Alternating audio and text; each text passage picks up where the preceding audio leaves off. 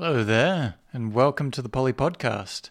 My name is Torkel Tenberg, and the written versions of these episodes can be found over in the blog at polyverse.com. Welcome, everyone. Thank you for coming back and tuning into another random episode of Poly Podcast. Today, we're back on that creative grind set, and I'm putting out for your perusal a kind of a long-form poem / short story hybrid that was published with Spam Zine a year ago now. Wow, only a year. Okay, yeah, 2020. Slightly over a year ago, but just only a year ago. Sorry, it feels weird saying that. It feels like it was a lot longer ago than that, but I guess time, I thought time had been going fast, but I guess it's been going slow in a way as well. Everything's all out of balance in the world, that's for sure. So, this poem short story is called Where Have All the Good Vaporwave Artists Gone? And I'll put a reading of it in the episode at the end, because I actually did a reading of it already on another podcast, which I'm going to mention soon. But let's start off. So in May 2020, Spam Zine released their very last printed issue. As you may know from the podcast, Spam is one of my favorite publishers, one of my favorite zines. They're based out of Glasgow, I believe. Came across them while I was living in the UK. And so they put together their final printed Spam Zine, as it's called, issue. They continue them online, but not in a printed form. They strictly do different things printed now, like singular, poets' body of work as an issue, as you may remember from one of the previous blog posts I talked about applying for that. Sorry, I'm shuffling things around. I haven't sat at this computer for a while. So they do a bit of that. They do some anthology series as well, a bunch of different things. But so somehow I became lucky enough to have my very long and strange poem featured among the extremely exclusive pages of Spam number 10, Millennium Megabus is the name of the issue. If you don't know, Megabus is a mode of transport. I don't know if it's specifically England or if it's all over UK, but it's like the cheap bus option if you're traveling, from city to city. You can get them for very cheap, and they run very early in the morning usually, or late at night, strange hours of the day. But yeah, I highly recommend buying the Zine and having a read through, if it's still available. If you're a lover of post-internet poetry, or if you have a bit of an interest in the sound of that kind of a thing. If you like the sort of stuff that I write, then I'm sure you'll like the sort of stuff that Spam puts out there, because, they were a huge part of my development as a poet. I've got a bunch of their zines and issues. Oh my God.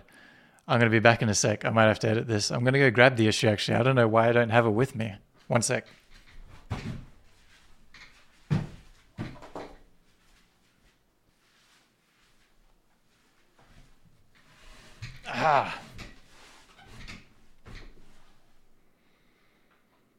One moment.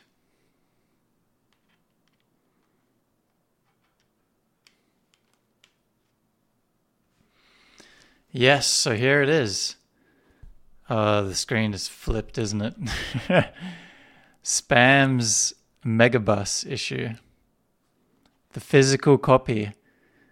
If you live near me, I may let you borrow it.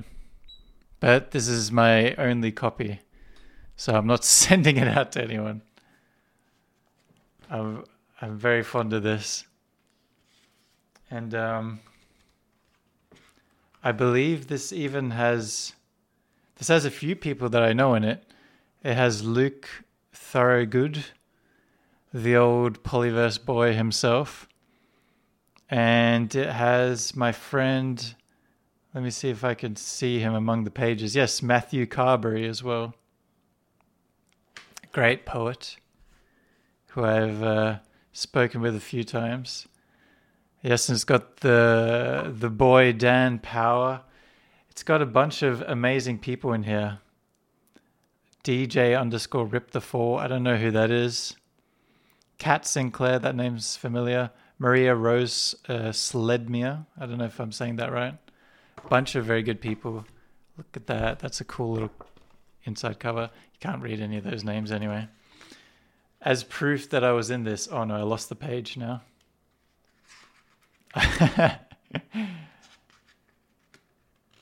But I believe I have Luke's here. Oh no, here it is. This is Luke's edition Hyperstack. I don't know if he's written more of these, but these were one of my favorite things. Hyperstack. It's incredible. It's like film scripts that can't possibly exist because they're so elaborate. I love it. And I'm in here somewhere. Gonna have a quick look. Yeah, I found it. There it is.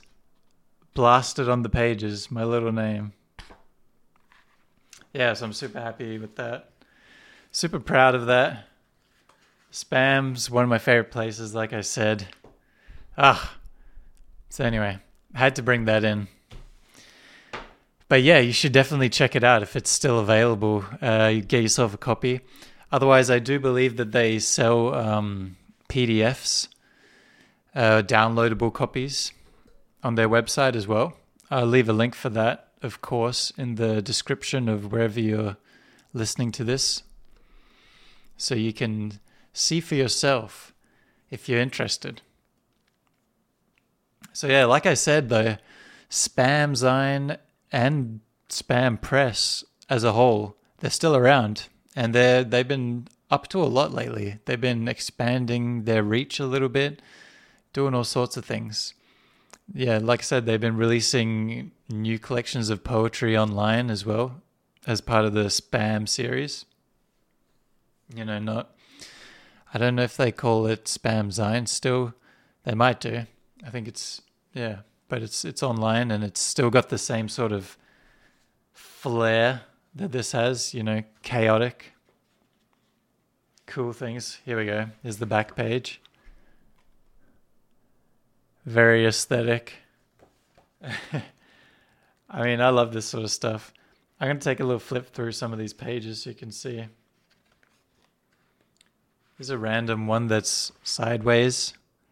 I like that. That's very Mark C. Danielewski inspired, obviously. Who knows?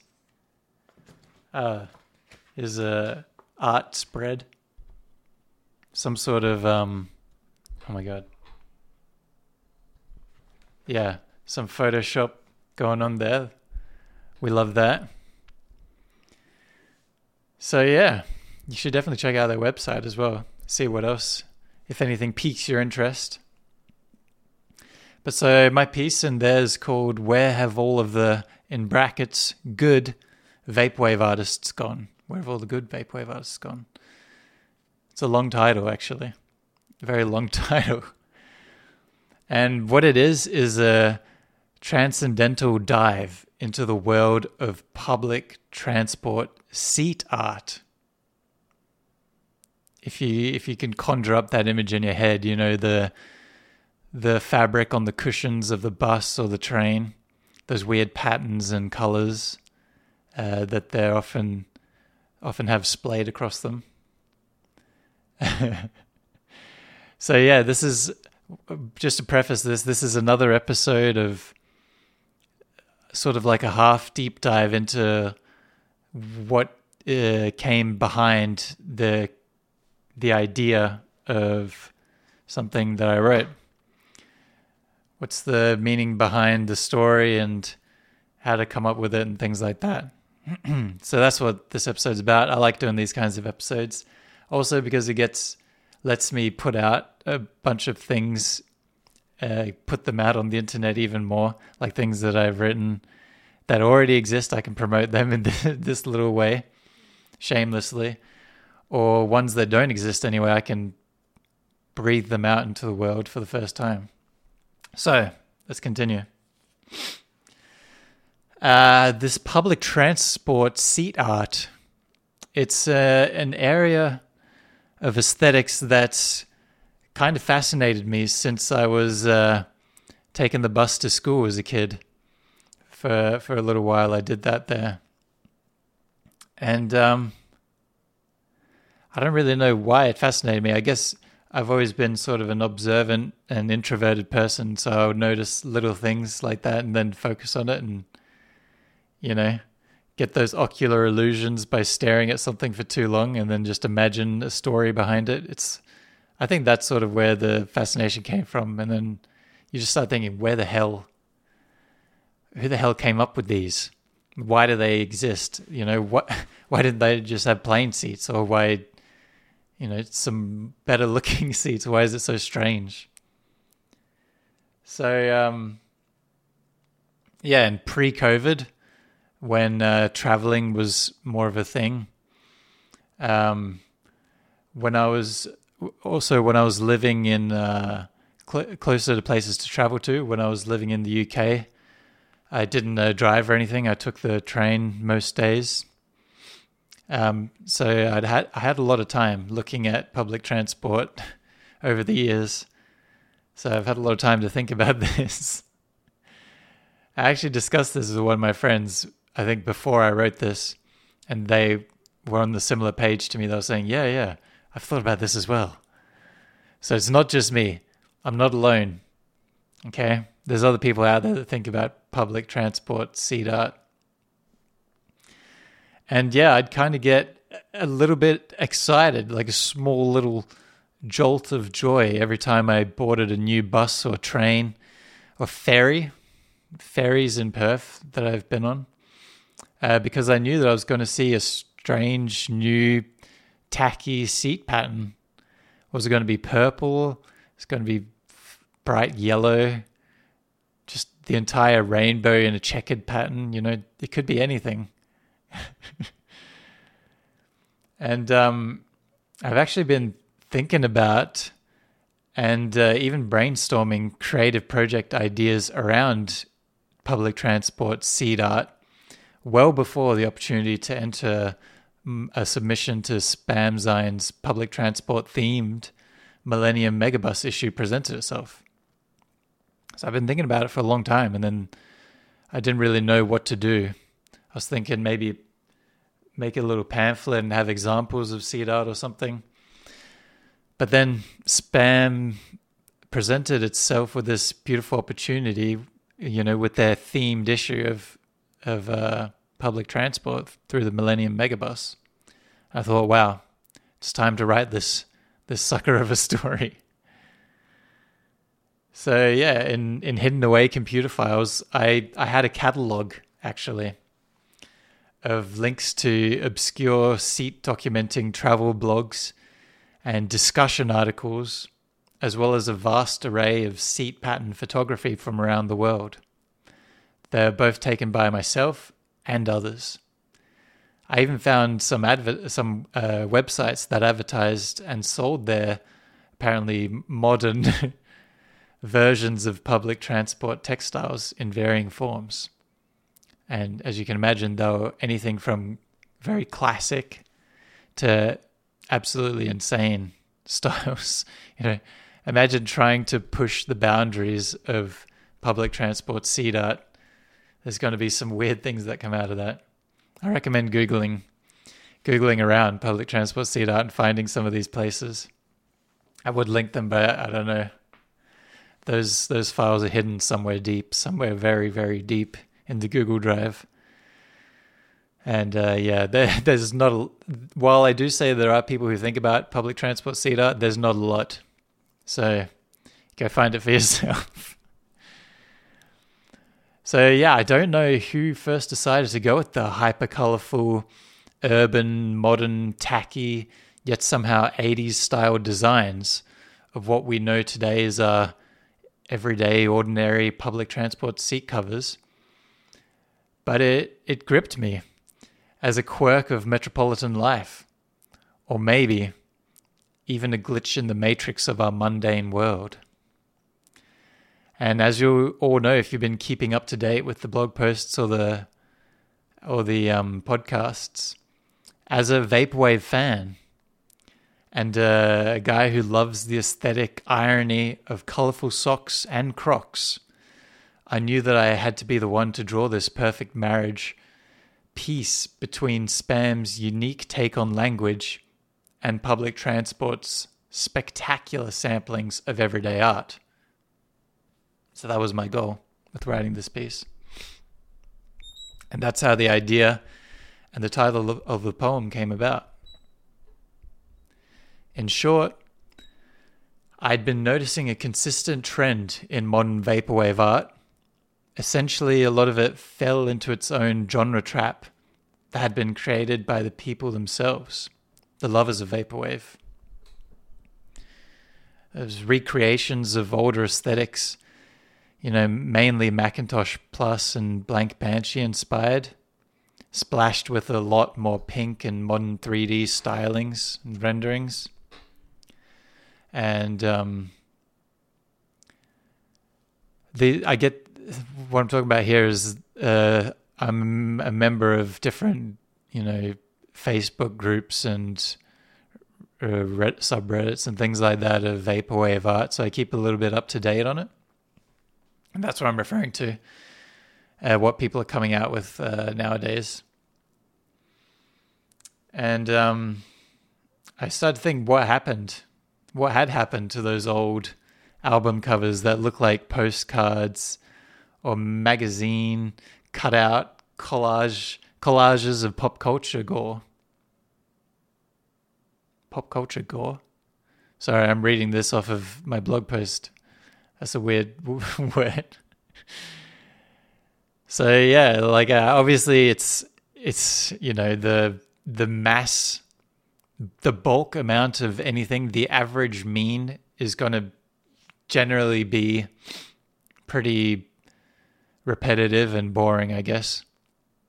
So it goes for vaporwave as well. There's obviously a lot of very interesting vaporwave coming out all the time, and a lot of really interesting art for sure around vaporwave. But the bulk of it on all these fan forums and stuff like that is just heavily repetitive and inspired by older things that were groundbreaking originally.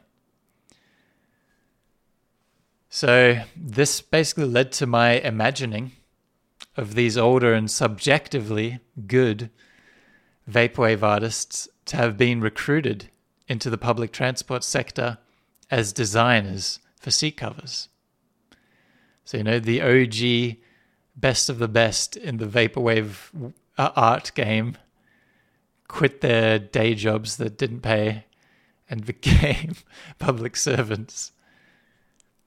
So thus they are committing this was the theory, right? Thus they are committing themselves completely to their criticisms and nostalgia for capitalism, because that's a big part of vaporwave. Giving back to the everyday, participating societal folks through new art, without adding to the capitalist monolith directly. So these imagined actions I thought of as a completely selfless growth of the artists individually.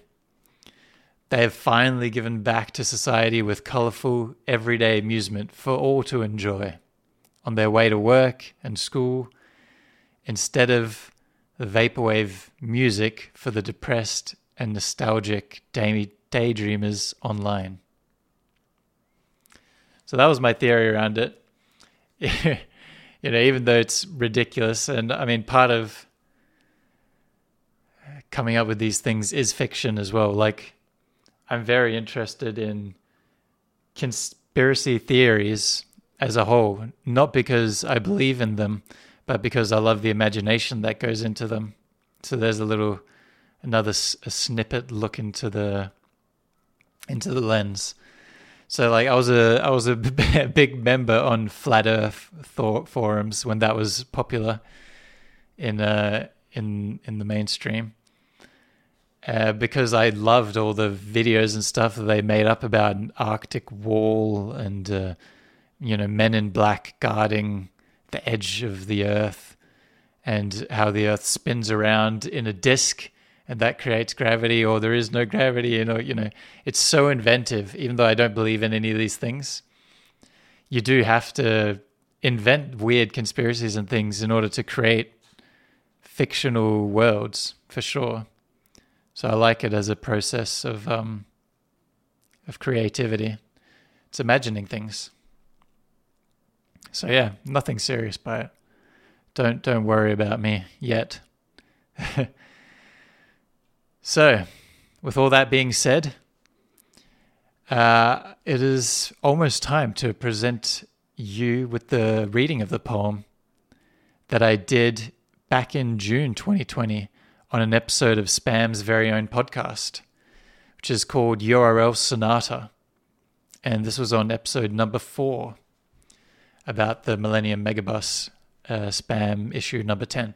So I'll leave a link for that too if you want to check it out. There's a lot of really good readers on there.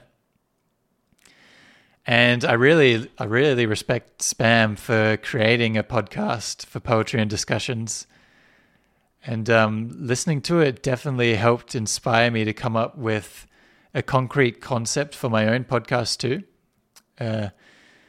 Because I was thinking, I started this podcast years ago, and I'd done different podcasts over the years, but it never was really a concrete idea. I was just talking about something random.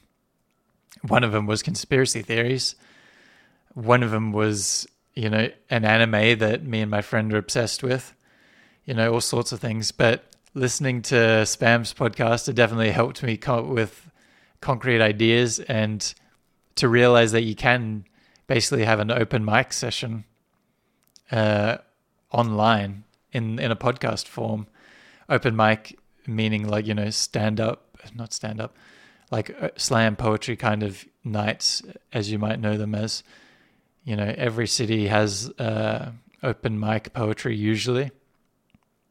And I miss that. I'm sure a lot of people miss that, especially with lockdowns and things. And I hope that this can turn into that in the future. This podcast can. Hopefully can have interviews and have people reading out their work and stuff like that. So yeah, they got a lot of good people on their podcast, so you should definitely give it a listen. And ignore my bio introduction, because I thought it would be good to do a funny one, because I thought that sort of Spam's vibe is they're semi-serious. It's like people who genuinely love poetry and things like that, but having fun with it. So I had fun with the bio, but no one else went for that aesthetic. So yeah, I seemed pretty ridiculous. But I don't mind. It was still good. So anyway, I'm going to leave you with the recording now that I'm going to edit in of my reading of Where Have All the Good Vaporwave Artists Gone? So this is me signing out. And thank you for listening for today. And I hope to see you again in the next one. Ta-da. Fellow readers, humble surveyors of art and culture, I am addressing you now, for today I wish to present to you a theory. If you are uneducated on what Vaporwave is as a culture, a deceased social movement, then I suggest that you return to this discussion at a later date.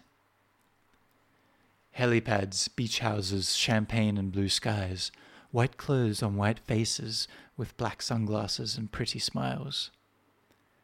Heavily edited photo of water with light reflections through it. As I begin to write this deeply opinionated and fictional discussion piece, I have surrounded myself in an aura of consciousness. Random Vaporwave artists play through my Bluetooth speakers. my PC hums a soft static as the RGB lights pulsate from the keyboard, resting atop a pink palm tree decorated tabletop.